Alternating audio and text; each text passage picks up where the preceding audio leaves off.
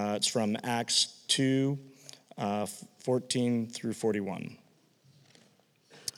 But Peter, standing with the 11, lifted up his voice and addressed them, "Men of Judah, and all who dwell in Jerusalem, let this be known to you, and give ear to my words. For these people are not drunk, as you suppose, since it is only the third hour of the day. But this is what was uttered through the prophet Joel. And in the last days it shall be, God declares, that I will pour out my spirit on all flesh, and your sons and your daughters shall prophesy, and your young men shall see visions, and your old men shall dream dreams. Even on my male servants and female servants, in those days I will pour out my spirit, and they shall prophesy. And I will show wonders in the heavens above, and signs on the earth below, blood and fire and vapor of smoke.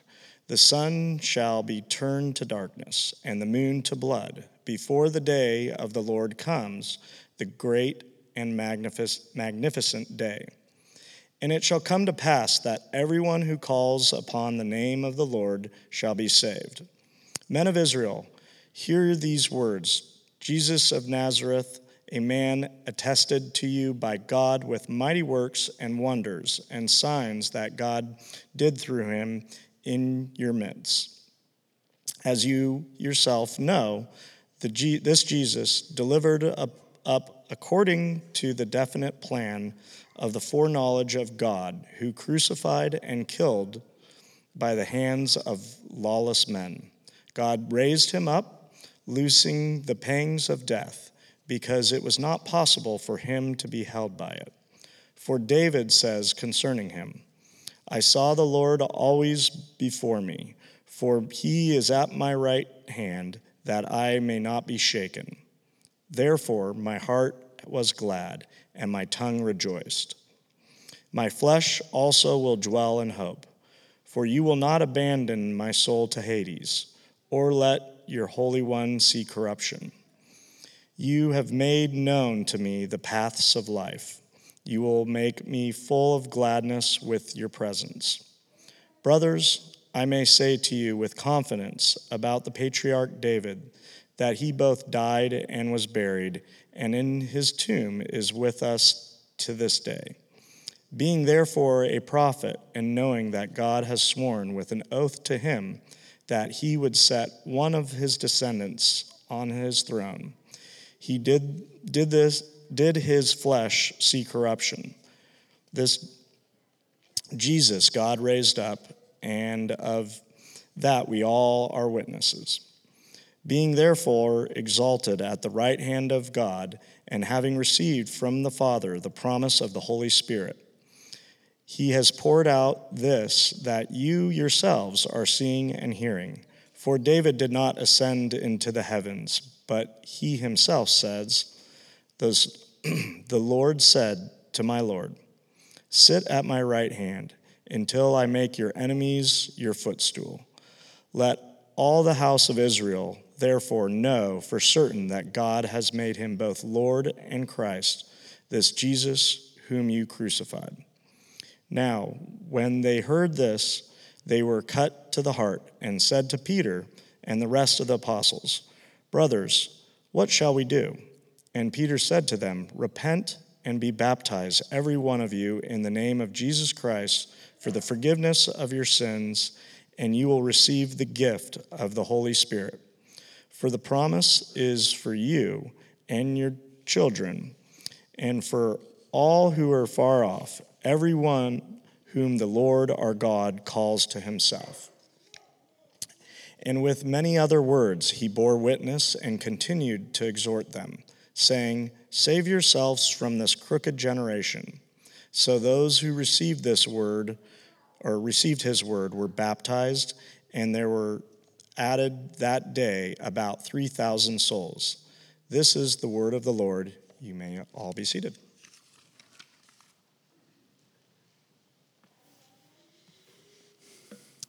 Wow, you had to stand up for a long time for that one, huh? Well, I'll have to stand up the rest of the time so I don't feel so bad for you all. Just saying. I'm not complaining. I like standing up here. It's fine. Well, tonight we are continuing in Acts, in case you didn't notice, since we read half a chapter of Acts. I'm sure you could have figured that out. And tonight we are going to be looking at Peter's sermon, which is sort of interesting. We could have just read it and then just been done, because that was Peter's sermon. And we could have eaten spaghetti earlier. But we're going to walk through this a little bit and kind of go through a few of the points that Peter makes. Before we do that, I think it's important for us to back up just a wee bit and look at the context in which Peter is delivering the sermon. So last week we looked at the first part of chapter 2. And in the opening verses of chapter 2, John was going through what Pentecost was, what was going on that day, and some of those details. And I think it's good to go back, and I want to give a little additional context before we jump into the sermon. So don't worry, it's not going to impact the rest of our time. It's not a double sermon or anything. You're okay. If we look at let's look at verse 4.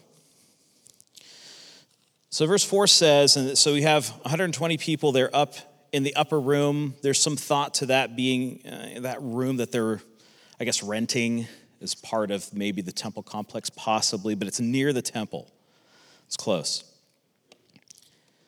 Verse 4 says, and they were all filled with the Holy Spirit and began to speak in other tongues as the Spirit gave them utterance. One verse, and even in that one verse, 2 mentions of the Spirit. So clearly, the Holy Spirit has come. I think that's the point, right? Verse 5 says, now there were dwelling in Jerusalem Jews, devout men from every nation under heaven. Now it says dwelling there. I think it's giving the indication that's where they were staying. Because it starts to then give you this idea that there are Jews from all over the place, right? A lot of complicated place words. But as you look here, it says that a multitude came together and they were bewildered. So something is happening. There was enough commotion going on. So either this sound of rushing wind and what actually took place with the Spirit coming, or what happened right afterward, everybody's wondering what's going on. So just think about it, because I think sometimes we over-sanitize some of these things and make them boring.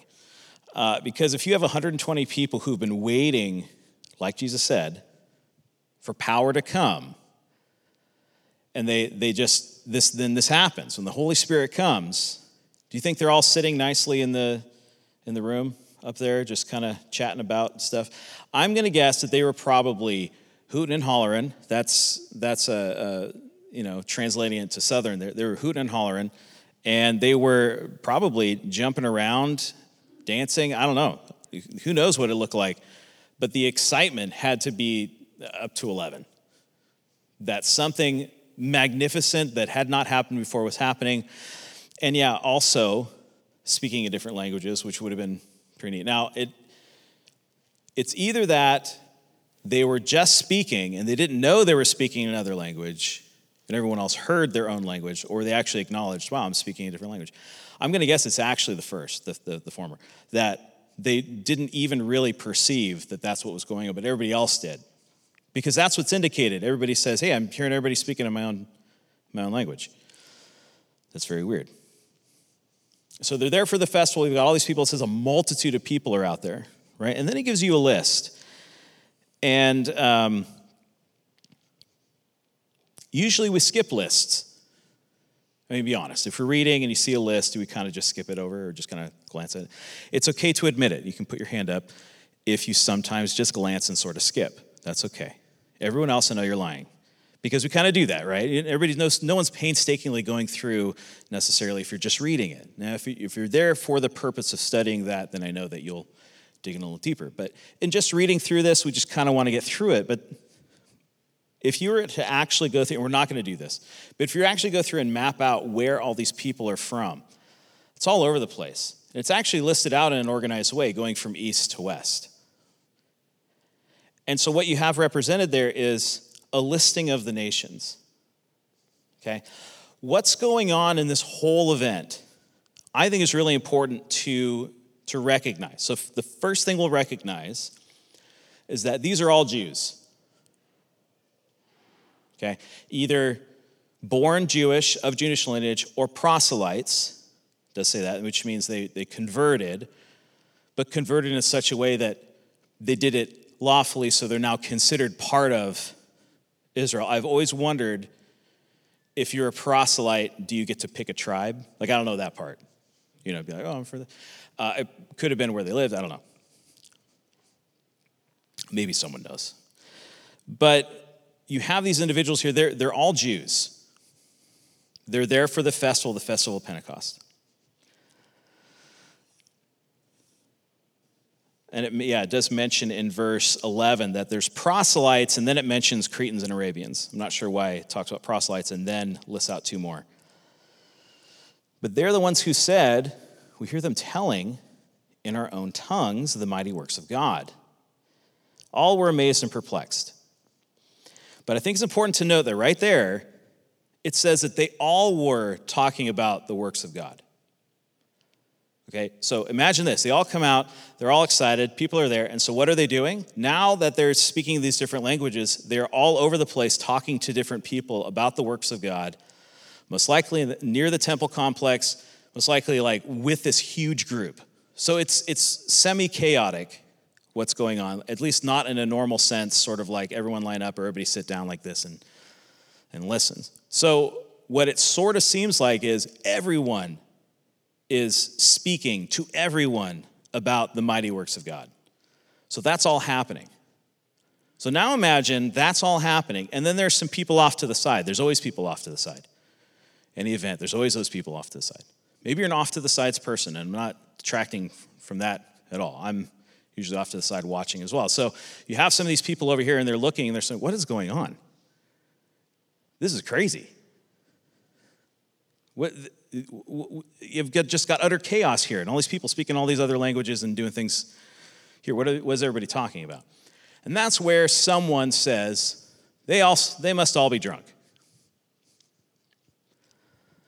Now, why do we have this scene set up where you have the people off to the side looking in, and you have all these different people who are from these different places being spoken to by 120, mostly Galileans? They're all talking to them. What you're seeing here is something really special and unique. This is, for lack of a better phrase, a reversal of Babel. And I think in a couple times in the past, we've kind of talked about this in this context. But this is a reversal of what took place at the Tower of Babel. So you got to think back.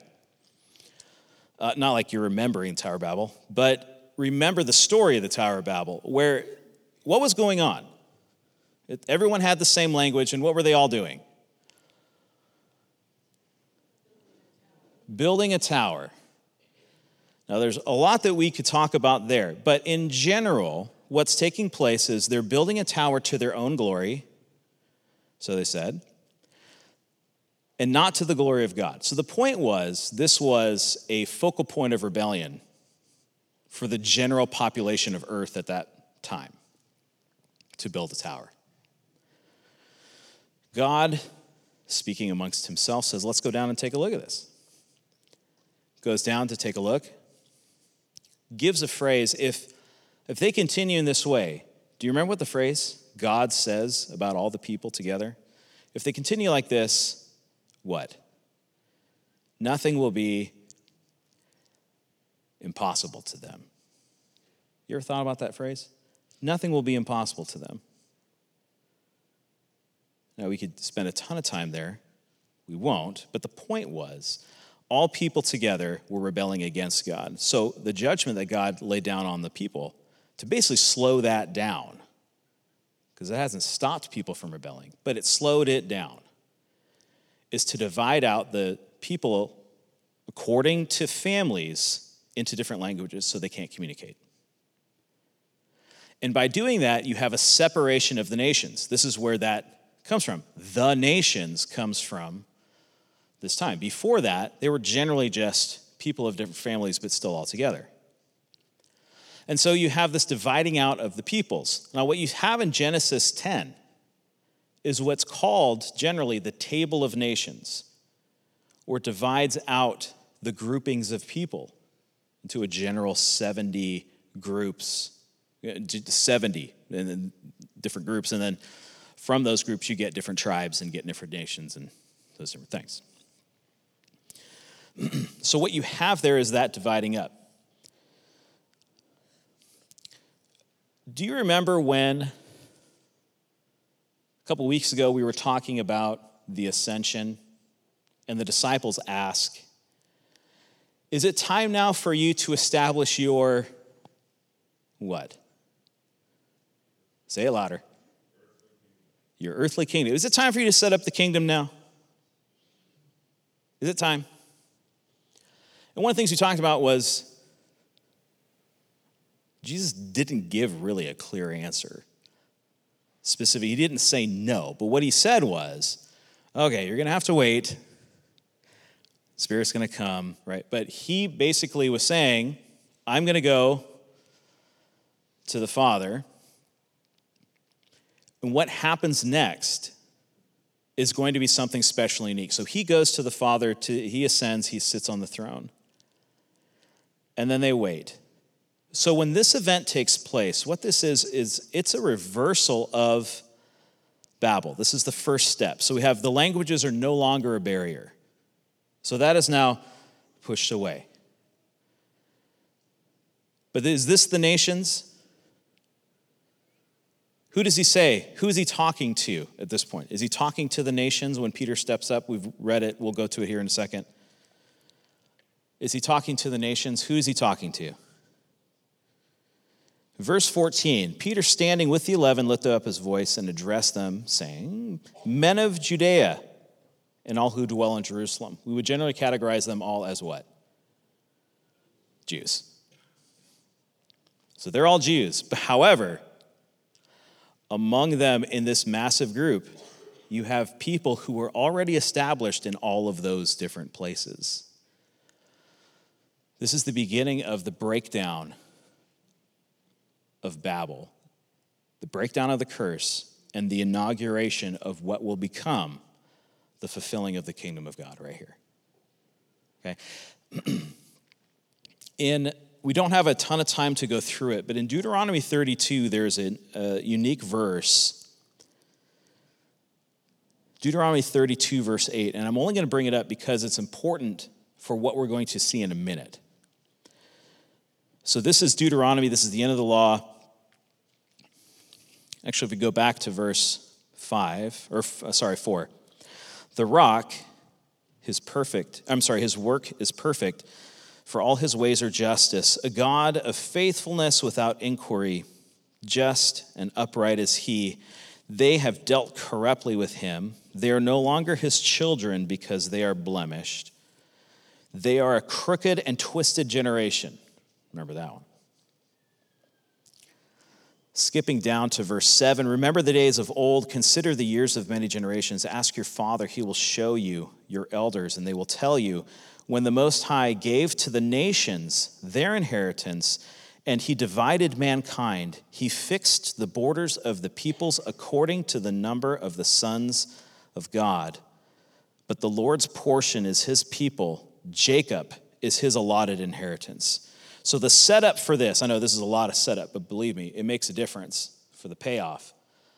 What is happening in Deuteronomy is there's a discussion saying, at the time when the nations were divided, Tower of Babel, God placed over the nations, they were divided out according to the number of the sons of God, according to a number of high-ranking angel. I think we've talked about this before. These are what those nations would call lowercase g gods. They were the ones that were set over them. And he said, but my portion is Israel. The very next chapter after the Tower of Babel is the calling of Abraham. So the nations basically say, we want nothing to do with you, God. God says, fine. I'll place over you these. So the nations get these gods, lowercase g gods, to kind of look over that. And we talked about it in Daniel. You've got the prince of Greece represented, the prince of Persia represented. We've talked about some of these things before. But the important piece here is that the very next thing that God does after the dividing of the nations is, I'm going to make my portion. So he specifically picks a man and a woman who can't have children, who are way too old to have children, and says, I'm going to make a nation out of you. Now, is that natural? Could you do that naturally? No. And in fact, it talks a lot about Isaac being the son of promise, son of the covenant. And so God makes a nation. He says, this is going to be mine. This is my portion. It then becomes a story. The whole rest of the Old Testament becomes a story of the nation, God's portion, versus the nations. And that's the setup. Now, Israel was supposed to be not only God's chosen allotted group of people, his inheritance, but he tells them in Exodus 19, he tells them before he gives them the law, he says, I just want you to know, you are going to be not just my nation, you're going to be a nation of priests. The point of which is God's inheritance, his nation, was supposed to be the one who shared with the other nations who God was by their example, by following in line with who God was and what he wanted them to do, living in accordance with the law, not for salvation, but for display, that they are his people. So, did Israel become this beacon of righteousness for the whole world, so the whole world knew who Yahweh was because of Israel and their example? Did that happen? Did that take place? Did you just have the nations just clamoring to understand who God was because of what Israel was doing? There's maybe a tiny, tiny glimmer of that during the reign of Solomon, where in his wisdom and his wealth, people came to ask about his. That's probably as close as you got. But we know how Solomon turned out. It didn't last very long, right? Solomon became quite selfish and loved his legacy more than he loved the law of the Lord. So you have this people who were supposed to be this, but they weren't. And they instead actually followed after the other gods. Isn't that the story of the Old Testament? They follow after gods and they get in trouble. They cry out to the Lord and the Lord delivers them. And then they do it again. And then they do it again. And then they do it again. And then one more time.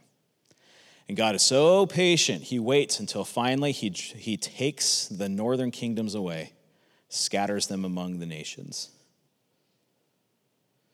And then Judah is faithful a few times, the southern kingdom, until they also are taken away into the nations. And we get the story of Daniel, we get the story of the exile. And finally they come back.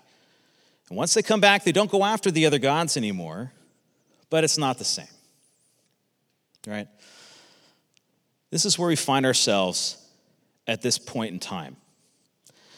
So when Peter is there and he starts to speak, as we look in verse 14, he stands with the 11, lifts up his voice, and addresses them.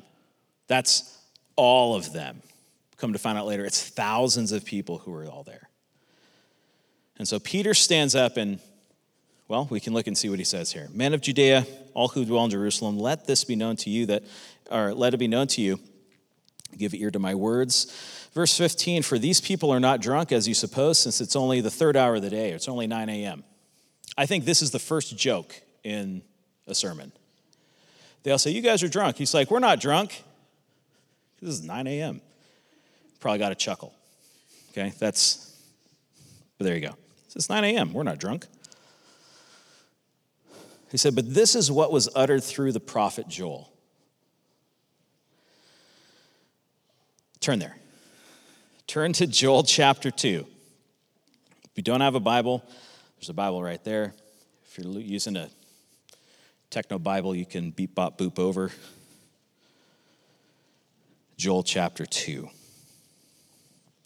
What he gives here is Peter is going to quote Joel right here.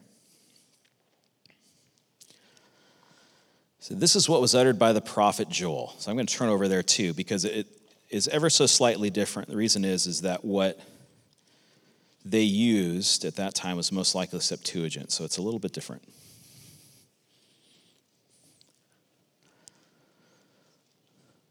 Verse 28. Bookmark sticking. There we go. Look at verse 28. And it shall come to pass afterward that I will pour out my spirit on all flesh. Pause. Something's different. Do you notice what's different there? Acts chapter 2 versus Joel chapter 2. Do you see something different? What is different? Someone yell it out. This is an interactive sermon. I'm sorry? I just couldn't hear you. All? No, there's something specific. There's a phrase that's different. Oh, nailed it. Cambria gets a prize or something. In the last days, Peter adds it. Why does he add that? Any idea? I guess that's my job. Here, I'll tell you. Look at the context of Joel. Okay, now you can read through a few different verses. You can read the headings, and it'll probably give you an idea. But in some of the headings here, if you look to the heading of chapter 2, what does your Bible say for the heading as a summation of chapter 2? The day of the Lord. What is the day of the Lord? It's a bad day for those who oppose the Lord and is the day of salvation for those who are with him. The day of the Lord is a phrase that will mean that coming day of the Lord. It's usually called the great, sometimes called the terrible day of the Lord, is the day when the Lord returns. This whole letter of Joel is talking about what's going to happen later. And in chapter 2 specifically, it's talking about the day of the Lord. This is the end. What we would normally call the last days. What Peter does here is he sort of encapsulates the purpose of Joel, and he puts it there in just that quick phrase. Pretty smart, actually. That must have been the Spirit, because we know Peter. In the last days, these things will happen. The context of this is in the last days. Now, for us, when we say in the last days, what are some things we think of when we say the last days?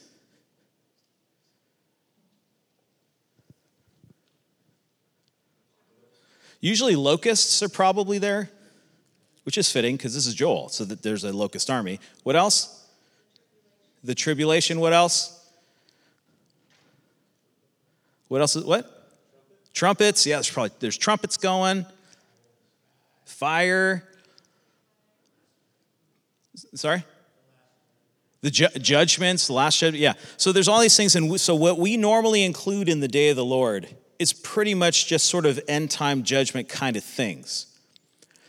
There is something else that the Jews would add in to their idea of the last days. And it's found in Jeremiah 31, verse 31.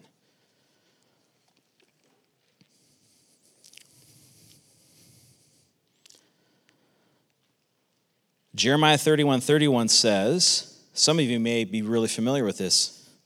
Behold, the days are coming, declares the Lord, when I will make a new covenant with the house of Israel and the house of Judah.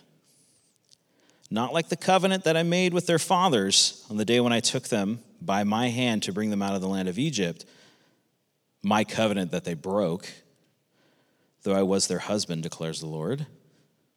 For this is the covenant that I will make with the house of Israel after those days, declares the Lord. I will put my law within them. Notice what this is right here, okay? Listen. I will put my law within them. I will write it on their hearts. I will be their God, and they shall be my people. And no longer shall each one teach his neighbor and each his brother, saying, Know the Lord, for they shall all know me. From the least of them to the greatest, declares the Lord, for I will forgive their iniquity, and I will remember their sin no more. And then notice what happens right after verse 35. Thus says the Lord, who gives sun for the light of day, fixed order by the moon, stars for the light at night, who stirs up the sea so that its waves roar. The Lord of hosts is his name. What he starts to enumerate is, I am the creator. Look at the created order. I put the sun in the sky, I put the moon in the sky, I put the stars in the sky. But what do we get with apocalyptic language? We get the sun is darkened, the moon turns to blood, the stars fall out of the sky. What God is establishing is I am this God, I am the creator. And when my new covenant comes, it's going to look like this. But it's going to look like this at the end when I come. Ezekiel 36, this is also important. Ezekiel 36, verse 32, you don't have to turn there. Therefore says the Lord of Israel, thus says the Lord God, it is not for your sake, O house of Israel, that I'm about to act, but for the sake of my holy name, which you have profaned among the nations. Notice this among the nations notion here, right? To which you came. And I will vindicate the holiness of my great name, which has been profaned among the nations, for which you have profaned among them. And the nations will know that I am the Lord, declares the Lord God, when through you I vindicate my holiness before your eyes. I will take you from the nations, and I will gather you from all countries and bring you to your own land. What does that sound like?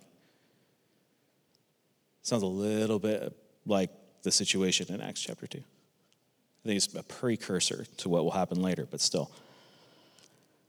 I will sprinkle clean water on you. You shall be clean from all your uncleanliness. And from all your idols I will cleanse you, and I will give you a new heart, notice this, and a new spirit will I put in you. And I will remove your heart of stone from your flesh, and I will give you a heart of flesh. Verse 27, and I will put my spirit within you, and I will cause you to walk in my statutes, and be careful to obey my rules. You shall dwell in the land that I have gave your fathers, and you shall be my people, and I will be your God. This is that connection that they have to the end. When Peter says, in the last days, all of this we just read about the new covenant is included in that. And what do we have in Acts chapter 2? We have a listing out of, here's all these other nations that God had brought to Jerusalem to then hear this message. And what do you think they're going to do eventually? They're going to go where? Back home to the nations. This is literally fulfilling these steps that God gave for the new covenant. Now, a lot of times when we think new covenant, what we think of is what? We think of, the establishment of the new covenant at the Lord's Supper. We talk about that. This is the blood of my new covenant. But a lot of times we take then that idea from there, for some reason, we then take it and then we shove it way far in the future and say, but he's also talking about, like when everything's made whole. But what about this stuff in between? So Jesus says, I'm establishing the new covenant. Does he just jump over this whole time and just jump to the far future? That's what Peter's getting at in the sermon. Now, that was the introduction.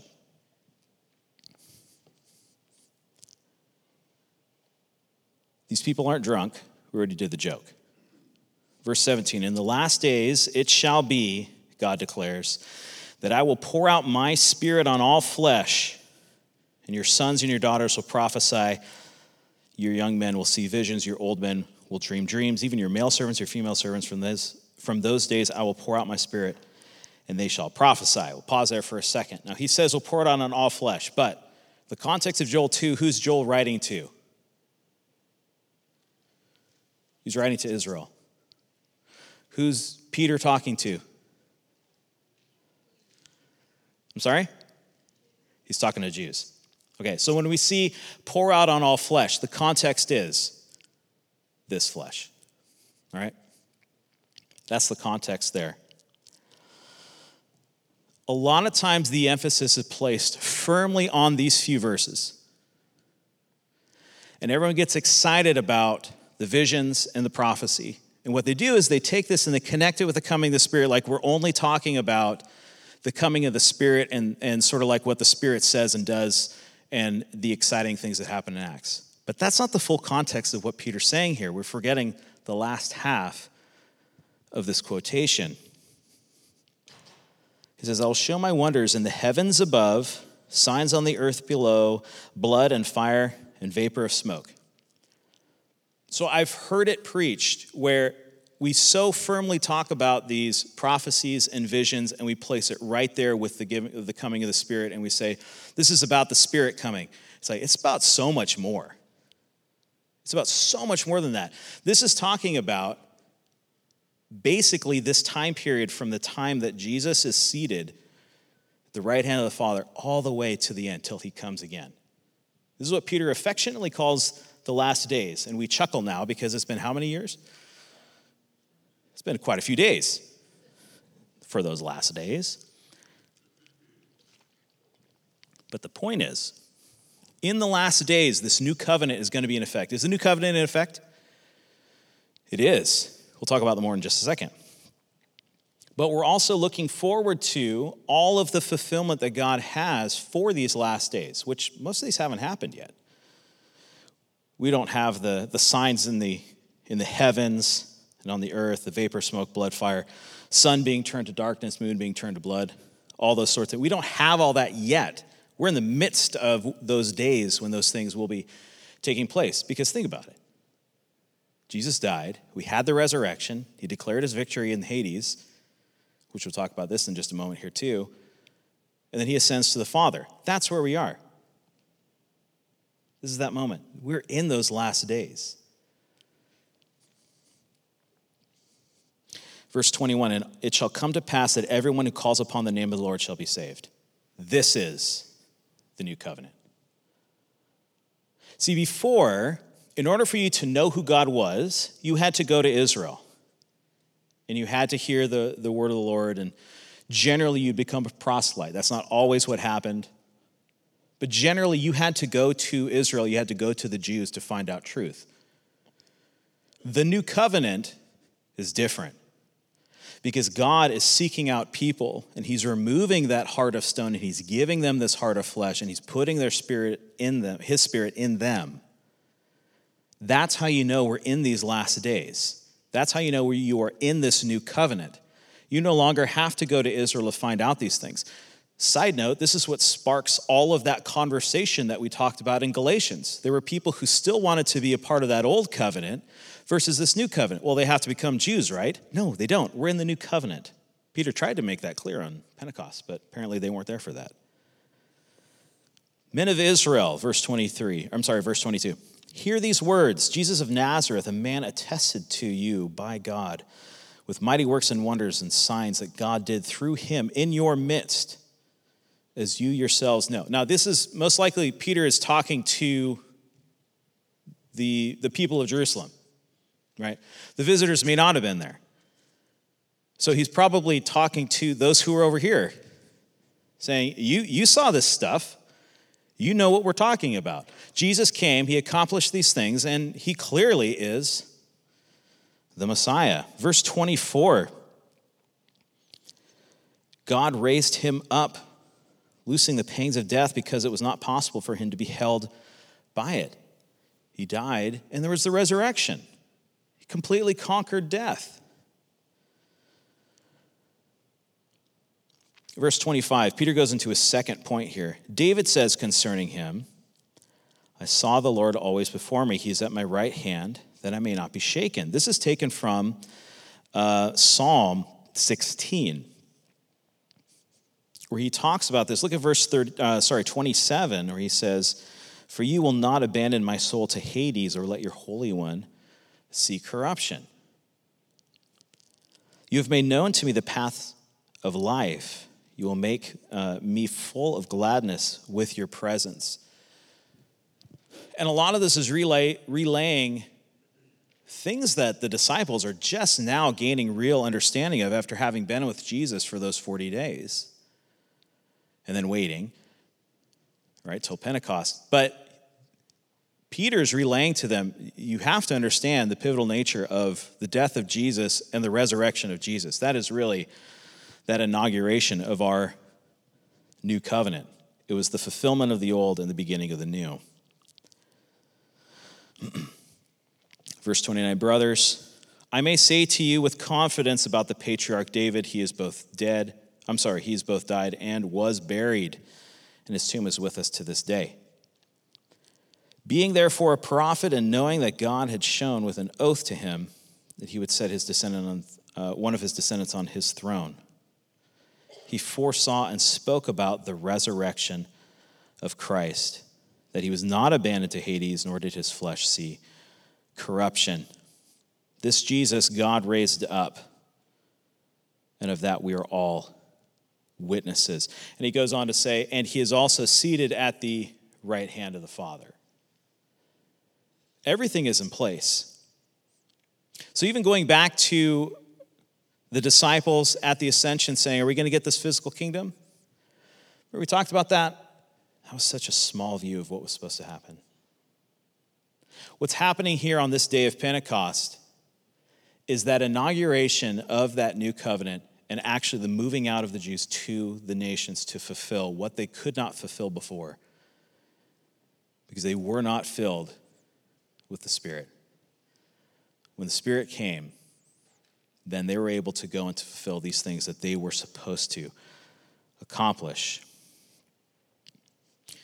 Verse 34, for David did not ascend into the heavens, but he himself said, the Lord says to my Lord, sit at my right hand until I make your enemies a footstool. We talked about this. This is what Jesus is doing now. He's waiting. He's waiting for these times, these last days to be accomplished. The thing that they're waiting on, the thing that Jesus is waiting for, is the fullness of the Gentiles to come in. Who knows what that is? Well, that's the Father who knows. But when that takes place, when the nations have been brought in, then Jesus will return on that great and terrible day of the Lord.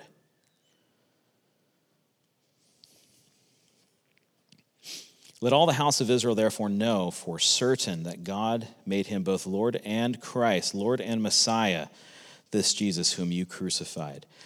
Verse 37, we get this response.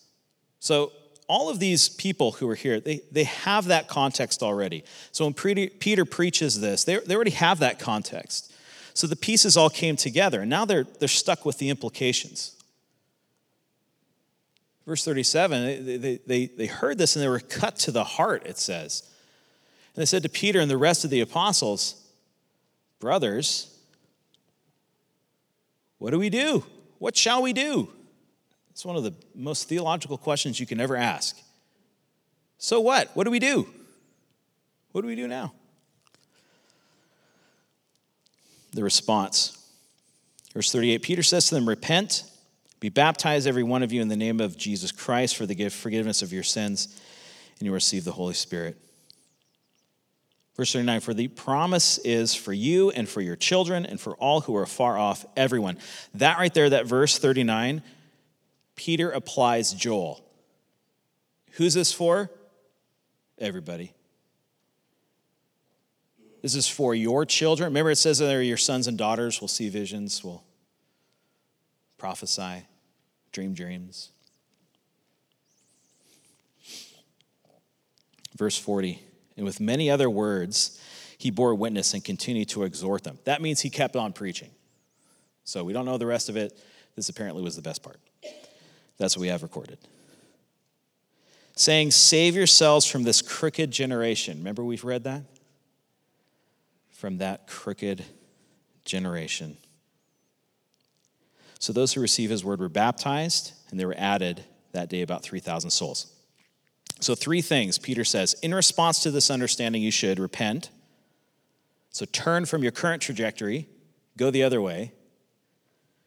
Be baptized, which baptism, what's not being taught here is you have to be baptized to be saved. But where they were all standing, in amongst all of the other Jews, baptism was identification. The same way that John kind of did it, right? You're identifying in a certain way. This was different, whereas you are identifying with Jesus, the apostles, with this new covenant moving forward. So it was a community identification, and it was also a signal to the kingdom of darkness, you lost another one. Our baptisms are a declaration to the kingdom of darkness that they lost. And the third thing is they received the Spirit to be empowered to live a life holy and in submission to God, to his moving, and to the establishment and to the building of the kingdom. Here is what is so amazing about this. So think about all these Jews who were here. Their experience with the Spirit, it's not that they had none, but if we think back, who had the Spirit in the Old Testament? There's specific cases we could point to where someone would have the Spirit, but who are these people? Generally, they would be of one of three offices, maybe a fourth. Judge, that was the fourth. That was my pinky. Judge, they came before that. But what's one of the other offices? I heard one of them. Prophet, priest, king, right? So you have these who were anointed, who would normally, it would say in there, and the Spirit came upon them and they accomplished the thing, right? Spirit came upon Saul, Spirit came upon David, Spirit came upon Samson. Spirit would come upon them and they'd do and accomplish these things. So for most Jews, the thought is who gets the Spirit? It's they get the Spirit. They accomplish things. What's different about the new covenant? Who gets the Spirit? They get the Spirit. And who else? Their sons and their daughters and their fathers and their mothers. It's everybody. So now imagine, instead of the kingdom being ruled by a king, having a prophet and the priests, now it's all of us. So imagine God unleashing his people, all empowered with the Holy Spirit, to go and to do and to accomplish. That's amazing. That is what was happening in that upper room. In that upper room, 120 people received the Spirit, and they came down from there, and they just started going to work. They just started talking to everybody about the works of God. Peter stands up, and he preaches this sermon, which, by the way, can you imagine bumbling Peter preaching this sermon, quoting Joel and making connections, deep connections with it? Who preached that sermon? That was the Spirit through Peter. Now, Peter obviously was used by the Holy Spirit, but this is Peter all of a sudden acting like a prophet. He's preaching this sermon. And what takes place later? As we go through the book of Acts, what we start to see is where these individuals go, they're not prophets, they're not priests, they're not kings, but they're going out and they are filled with the Spirit and they're accomplishing the things that God has called them to do in a way and in a manner that they remember hearing about in the days of old, but now it's all of them. And I think we forget that. We forget that because just tonight, I prepared something and I'm standing up here and I'm saying a thing. But that's just right now. When you leave here, who is the one who has the Spirit? Is it just me? No, who is it? It's all of you. So when we leave here and we're filled with the Spirit, what should we go and do? We should go and start talking to people about the mighty works of God. It is called for all of us to do that. It's one of the reasons I really don't like the term congregation and congregant. I don't like it. That, to me, gives an idea of there's a fight behind the school and everybody is congregating and they are watching something happening. You guys shouldn't be watching something happening. You guys should be happening. Don't get into fights. That's what I'm saying. That's not the point. Don't write that part down. What I'm saying is that you are the movers and the shakers. You are the ones who are supposed to go out and do and accomplish these things. All this is supposed to do is take maybe get a little more ammunition, maybe get us all on the same page, but it's you going out. That's the difference between what was before and what's now. In these last days that we're in, it is going to take all of us filled with the Spirit to accomplish the things that God has called for us to do. And if you are ever in doubt, it says that God has called us to certain good works that he has then gifted and equipped us to go and to accomplish those good works. I can't do it. You can do it, and you can do it. You have to go and to do the things that God has called you to do wherever he has called you to be. I can't be there. And not all of us can be where you are. But that's why he's given all of you the Spirit. If you have placed your faith in Jesus Christ and you trust him for your salvation, and you are his disciple, you are filled with the Spirit in order to accomplish the things that God has called you to do, things that no one else can do. But you know what? Maybe if you don't, someone else will. Someone else who's just willing. And I only say that is because the work of God can't be stopped. Thank you. We're not Baptists, but yes, we appreciate that. That's great. This is what we should be doing. And next week, we're going to finish out this chapter here. We're going to talk a little bit more of what the actual ramifications of this day was to that group of people. But I just want to encourage you. There's no tinier application. It's just all really big picture, and I can't tell you exactly what to do. But what I can say is, when you leave from here, you are a person filled by the Holy Spirit and equipped to do and to accomplish God's work. So you better go do it. Because that's what we're in the last days, so we better get going. We don't know when that actual last day is going to be, but we should be doing what we can every day to accomplish the things that God has called us to do. And it's going to be different, right? We're not all the same, but that's the point. All of these here went back home, and all they did was just talk to people about the works of God. They spoke the message that they heard. That's all they did. It's not special. You don't need special training. Don't hide behind that. You don't need special training to do what God's called you to do. You just need to go do it. So, weird application, because I'm not telling you a specific thing to do. I'm just telling you to go do it. So I pray that you do. Heavenly Father, we are thankful that you have, in these last days, brought us together as your people, Lord, to accomplish your works, to accomplish the things that you have set out for us to do. Father, Lord, I pray that we would not let another day go by where we don't think about, what are you calling me to do and how can I accomplish it? Lord, none of us are duds. If God can make a donkey talk to relay his message, he can use us. Lord, if you can use a fisherman to stand up on Pentecost and deliver a sermon where 3,000 people come to you, you can use us. Lord, you have equipped us, you have gifted us, you have given us your Spirit. So, Father, I pray that we would maybe take this time of singing before we take the elements to celebrate Lord's Supper. Lord, I pray we would take that time to think about, am I doing what you've called me to do? Am I accomplishing those things? And if not, God, I pray that we would confess it to each other, not in any way, shape, or form for a moment of shame. That's not the point at all. The point is to be honest and to get fired up, to say, what am I supposed to do? Lord, I pray for those of us who have been called to pray for those who are to go out. I pray that we would do that for each other.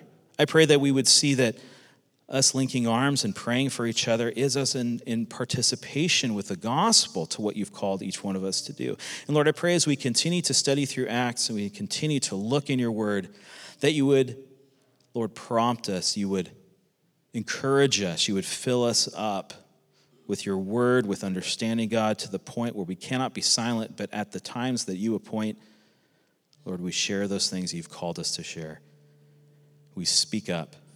And we do what you've called us to do.